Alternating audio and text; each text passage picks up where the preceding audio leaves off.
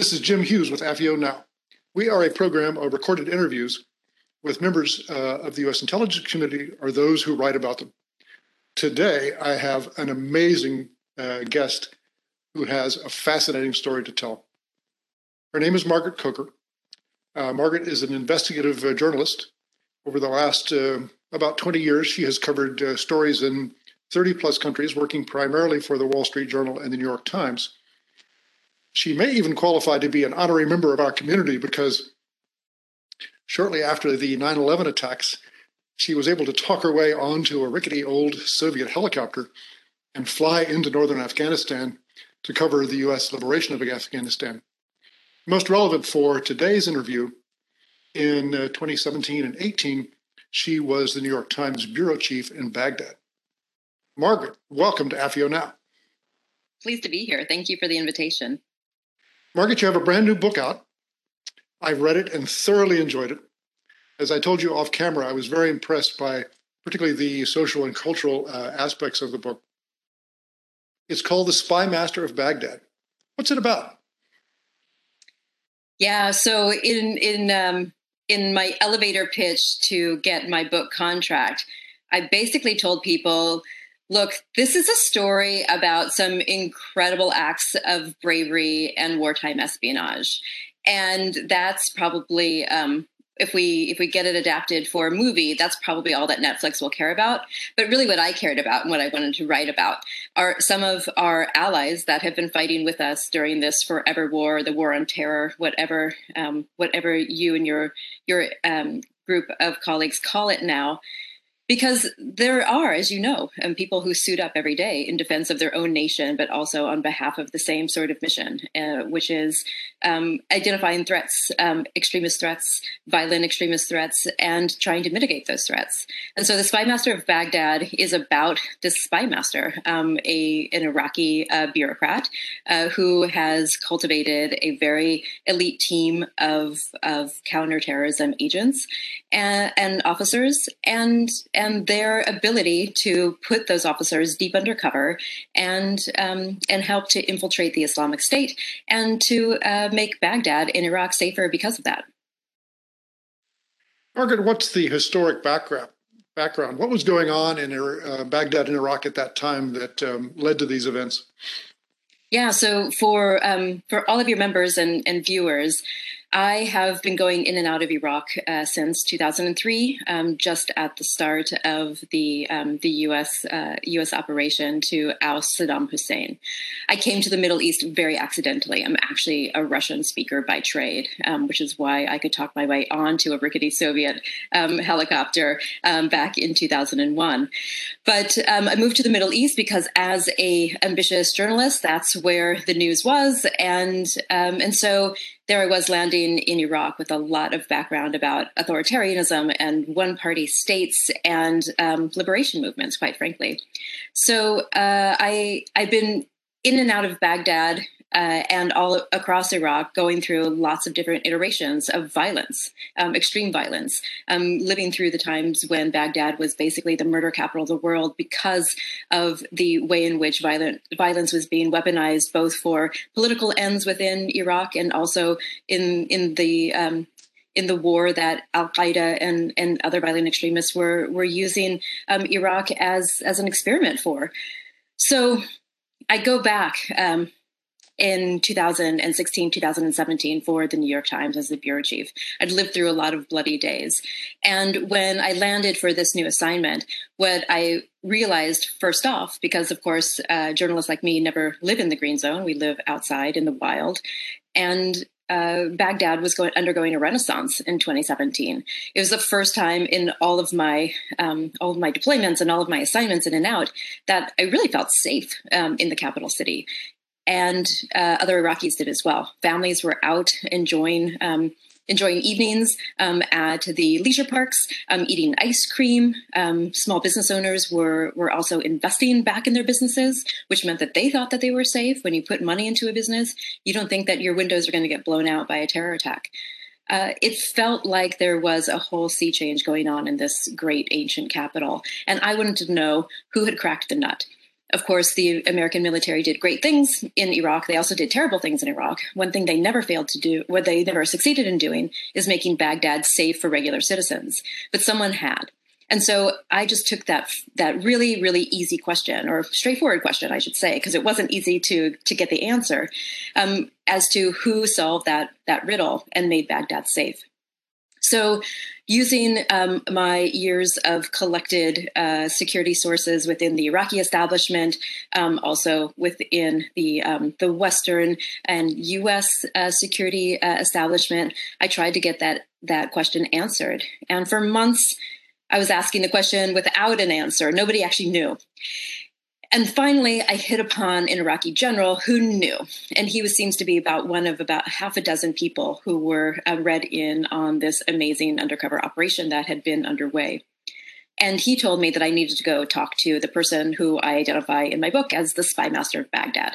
Of course, there are multiple layers of intelligence agencies in Iraq, but Abu Ali al-Basri had figured out how to make the capital safe because he had created a legend and inserted one of his officers behind enemy lines who was living within a very important Islamic State cell that had been responsible for trying to bomb Iraq through the time of the ground war that was going on in northern Iraq at the time, the ground war against the Islamic State. One of the things that I complimented you on during our off-camera conversations was how well you describe the difficulties going on in Baghdad at the time, particularly between the Sunni and Shia populations. Tell our viewers just a little bit about Sadr City and what it was like to live there. Yeah, so first off, let me just say that I am a child of military officers. The military is our family profession, if we can say that. All of my uncles on both sides of the family, my brother-in-laws, everyone has served. And so I grew up in this atmosphere of watching movies about World War II and going to visit famous battlefields. You know, I had an appreciation for the kinds of people who had been partisans working on behalf of the Allies, if you will, during the Great Wars. And as a reporter since 2001, and even before that, I felt like it was my public service and my public duty to try and explain other cultures to the Americans that I grew up with, people who cared about our country, but also had an appreciation for what we were doing abroad. And so my time in Iraq was spent largely outside of the Washington bubble. You know, I can write a lot about policy decisions and policy prescriptions and the implementation of those policies, but in large part, I'd like to talk about the not so great people of history, regular folks like the ones I grew up with.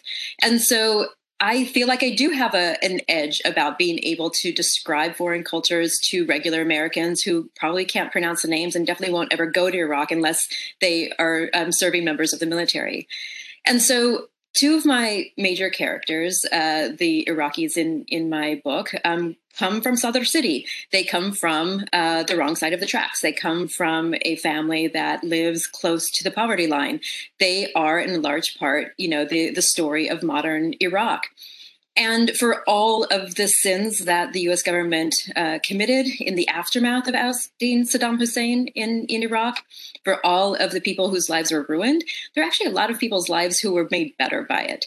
And that's not to say that I'm a great cheerleader for everything the U.S. government has done, but I'm threading throughout my book the story of just these regular Joes, these regular Iraqis whose lives actually were made better, and their opportunities opened up for them after 2003.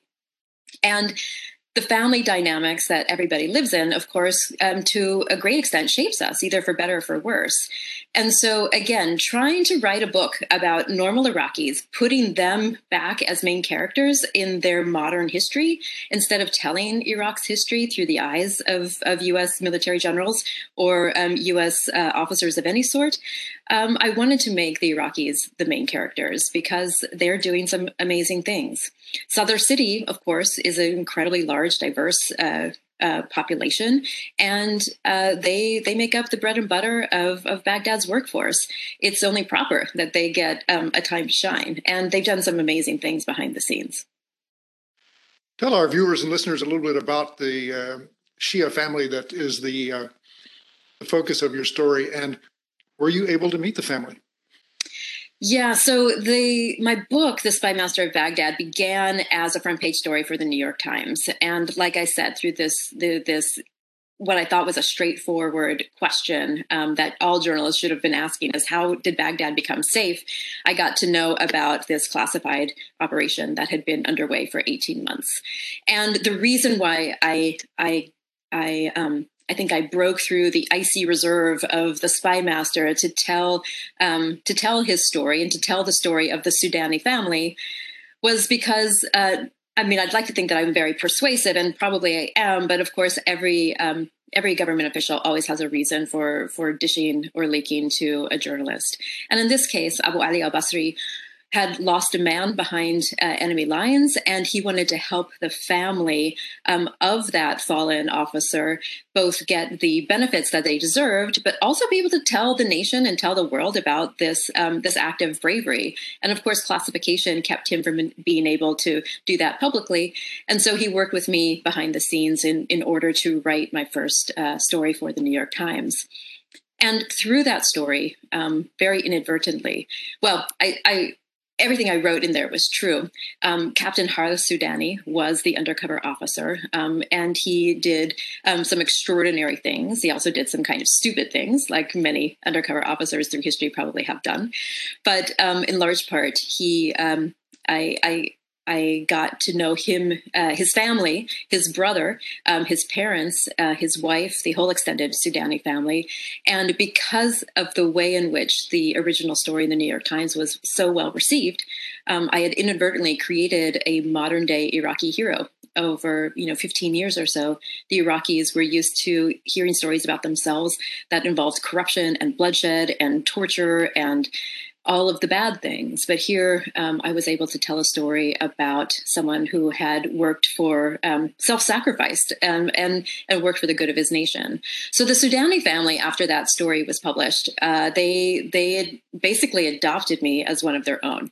And in the great tradition of Iraqi and Arab hospitality, I was always a welcome guest. And so I ended up spending months with the Soudanis, again, all levels of the family. And being a woman, I was also very much invited to the more private rooms within the Soudani household, had a lot of conversations with Captain Harris Soudani's mother, with his wife, with all of the sisters and sisters-in-laws.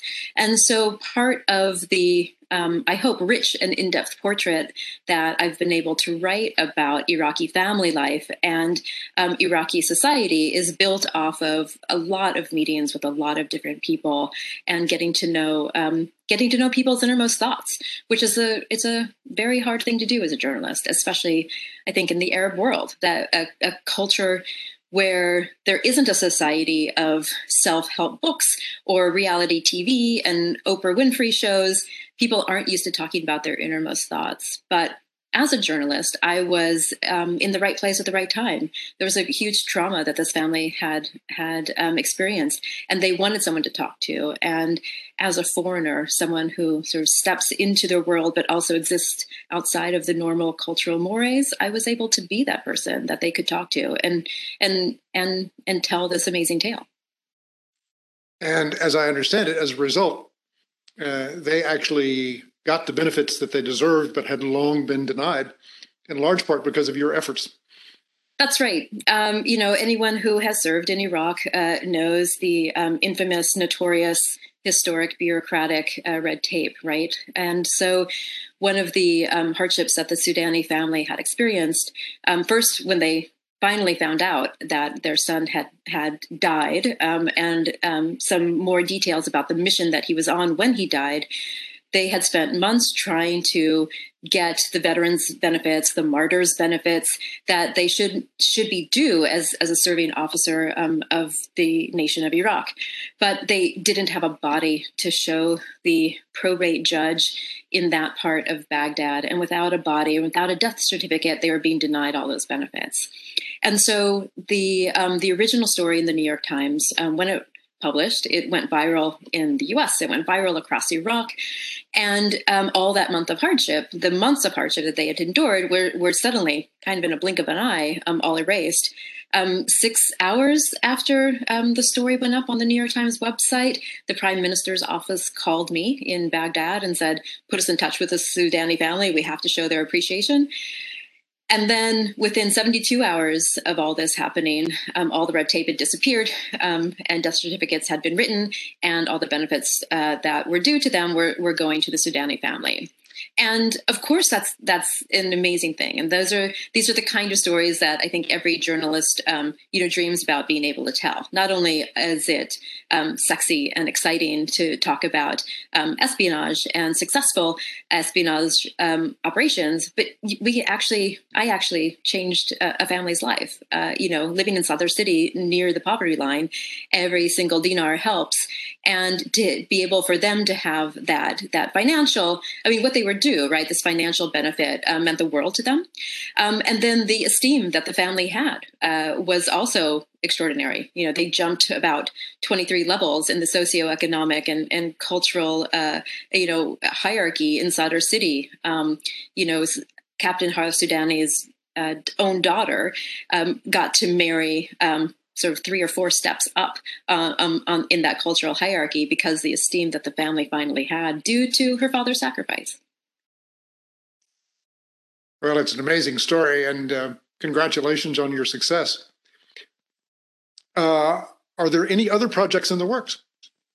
Wow. Well, there's always about 10 books I wish I could write and have the time to write. Nonfiction is a time-consuming endeavor.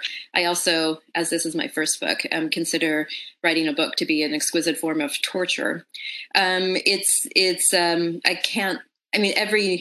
night while I was writing, I'd sort of wake up with nightmarish thoughts. How can I confirm this detail? What document can I find that can bolster this fact? And so, the fact checking and the accuracy takes a whole lot of time. However, with all of my time spent in the wider Middle East, I lived a long time in the Gulf, and I have some historic and close relationships with members of the Qatar royal family, and would really like to be able to, at some point, write a biography of them and their modern nation. All of us goes to bookstores and see reams of books written about MBS and Saudi rulers, but the Qataris are sort of overdue, I think, for a little bit of limelight, and that would be something, inshallah, that I could turn around in the next 2 or 3 years as COVID permits. Margaret, having spent so many years in Iraq covering the situation in Baghdad, now that you've had a chance to step back a little bit, any thoughts on those events? Well, just in a very personal way, there's Abu Ali al-Basri, the spy master in my book. One of the things that made him so extraordinary was the way in which that he survived so much of the bureaucratic struggles that governments in Baghdad have gone through since 2005.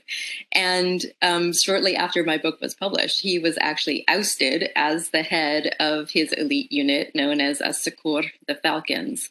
And that has to do a lot with the politics of personality. Part of what I'm writing about in my book is the rebuilding of intelligence services in Iraq post 2003. The National Intelligence Service that was funded and tentatively rebuilt in large part by the CIA, had made an enormous amount of blunders early on. And within within that, the lack of effectiveness that the National Intelligence Service was showing, Abu Ali al-Basri and his unit sort of rose up in prominence and in esteem throughout the U.S.'s estimation. But that also causes a lot of bad blood. Anyone in large bureaucracies will know that revenge is usually served cold. And so Abu Ali al-Basri was ousted when the now former prime minister of Iraq became prime minister after serving as the head of the National Intelligence Agency for several years. So we're now in a time of transition in Iraq again. There's a struggle to stand up a new government. I fully expect that Abu Ali al-Basri is going to regain his position now, since his nemesis is out of power. And so from very direct ways, Baghdad is Baghdad. It is a very hard task to build any parliamentary democracy. I think even in the Western world, from the UK to Israel, parliamentary consensus building is quite difficult. Iraq is no different in that sense. But again, I'm not an Arabist. I'm an accidental one, if you can call me that. But I have spent a lot of time in lots of different Arab countries. I covered all of the Arab Spring revolutions. And one thing that I can say about Iraq, which makes me very bullish about Iraq, is that after 2003, the entire perception and the entire relationship among the Iraqi people to their government has changed in fundamental ways. Iraq is a faltering democracy some days, but in relationship to other Arab countries is an amazing place. Iraqis actually expect a lot from their elected officials. Iraqis actually feel like, as individuals, they have the power to bring, to vote the bums out of office.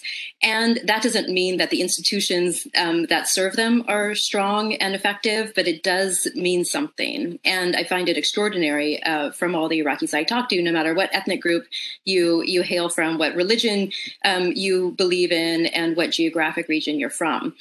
Iraqis have the sensibility that other Arabs don't. And I think that is one of the silver linings of what happened back in 2003. The name of the book is The Spy Master of Baghdad. It's a fascinating story, very well told. And I want to thank Margaret Coker for a great interview. Thank you very much.